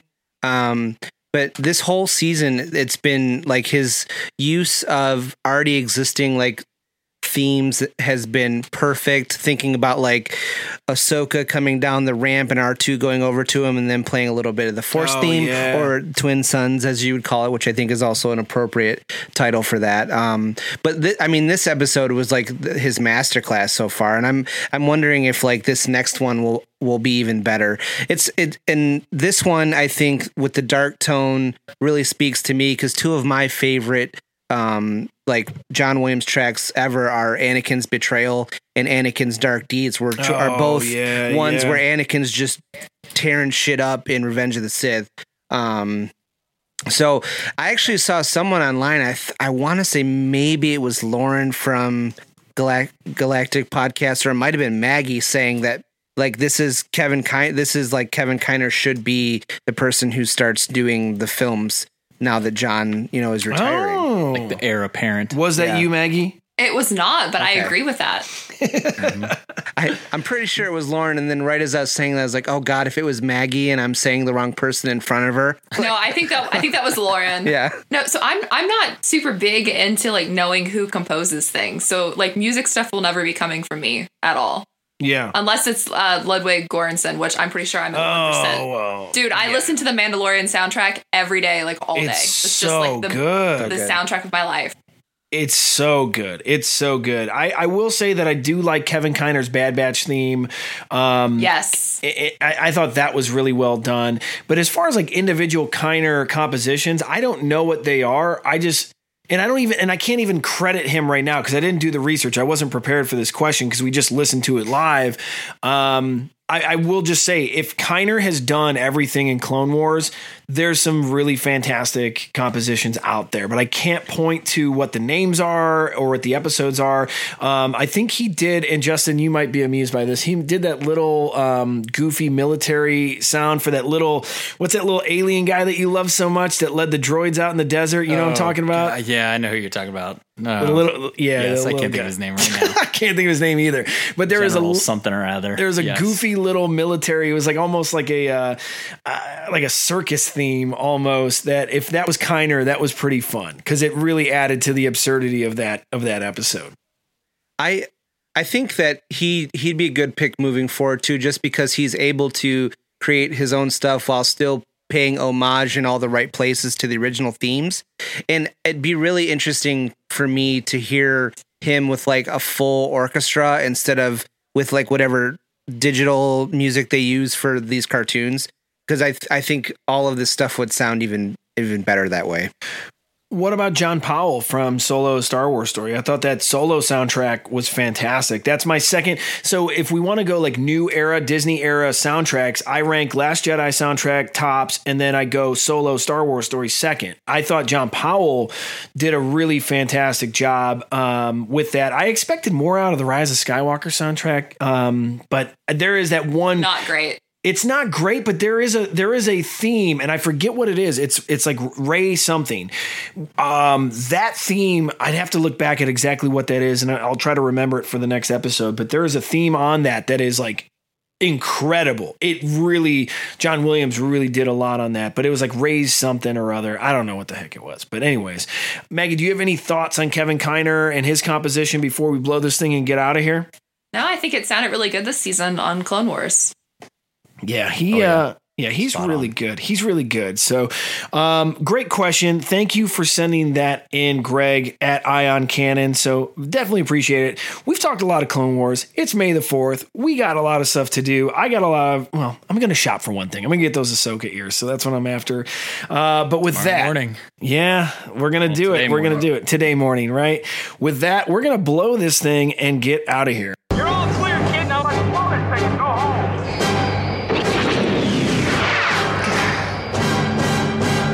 I got a really good feeling about this.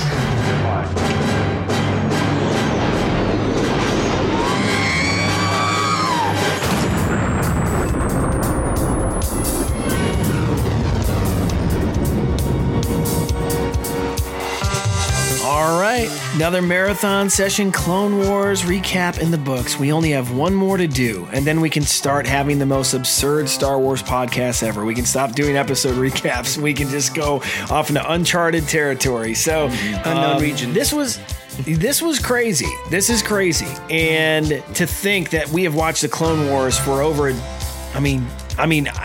years. It's 12 years. I was gonna say over a decade. Yeah, and here it is coming to an end. It's pretty crazy. There, or is it? Or is it? Good question. We might, but to see Ahsoka's character growth over that's my best takeaway from the Clone Wars, and it's not over. We got one more episode. We got the finale, and it's over. It's over. Well, that's right. It is over. It's technically, as we're recording this episode, it's actually technically over in Australia, and a lot of my Australian friends I've seen are tweeting, and I'm like, "Yo, David Sinclair, no. shh, hey, what's her handle? It's Mandalorian. Don't post the spoilers, please." Don't do it. So the show title, like what the next one's titled. Don't do it. Australia, don't do us dirty. I read so that anyways, and I scrolled on. I was like, no, keep going. This has been great. I'm wondering when we're going to get the actual finale recap show out. We're going to try to get it out this week before our live chat show, but we'll see how all of our schedules work. It's going to be a busy week for all of us, but we will be doing another live chat show this upcoming Saturday. Look for the details for that on SW Friends Show on Twitter, Instagram, and Facebook. If you want to listen to previous episodes, we did get an email saying, "Hey, you guys didn't do a Mandalorian episode 3 recap show." Yes, we did. It's in the recap. You go back to StarWarsFriends.com. Kyle, actually, if Kyle was on, he'd be able to tell you exactly what episode we had our Mandalorian episode 3 recap on, but it's there. We promise you.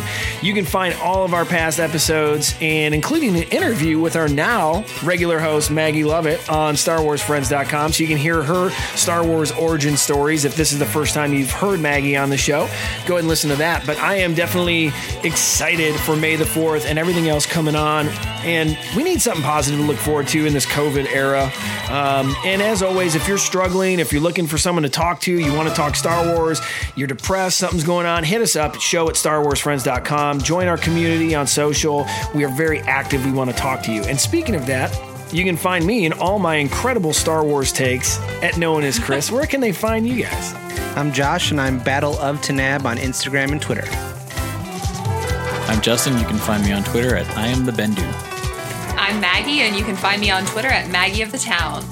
Fantastic. And Maggie is also a writer, for those who don't know. If this is your first time learning about Maggie, where can they find your articles at, Maggie? You can find my articles over on Your Money Geek. I just became the managing editor of entertainment, and that means lots of Star Wars. Woo-hoo! Oh, yeah. Love it. So Yeah. Oh, yeah. And you can see all those articles retweeted on SW Friends Show Twitter, so keep an eye out for that. All right. Well, we're almost there. One more. I kind of want to go back and rewatch Shattered, but I don't. If I go back and do it again, it'll be the fourth time. Same. Yeah, I've watched it 3 times. Yeah. Oh, it's so crazy. All right. Well, y'all have a good break in between now and the finale episode. Try to get some rest. Bring the tissues. We'll all have our therapy session together on the next Star Wars Friends episode. All right. Well, deep breaths. May the Force be with you. Always.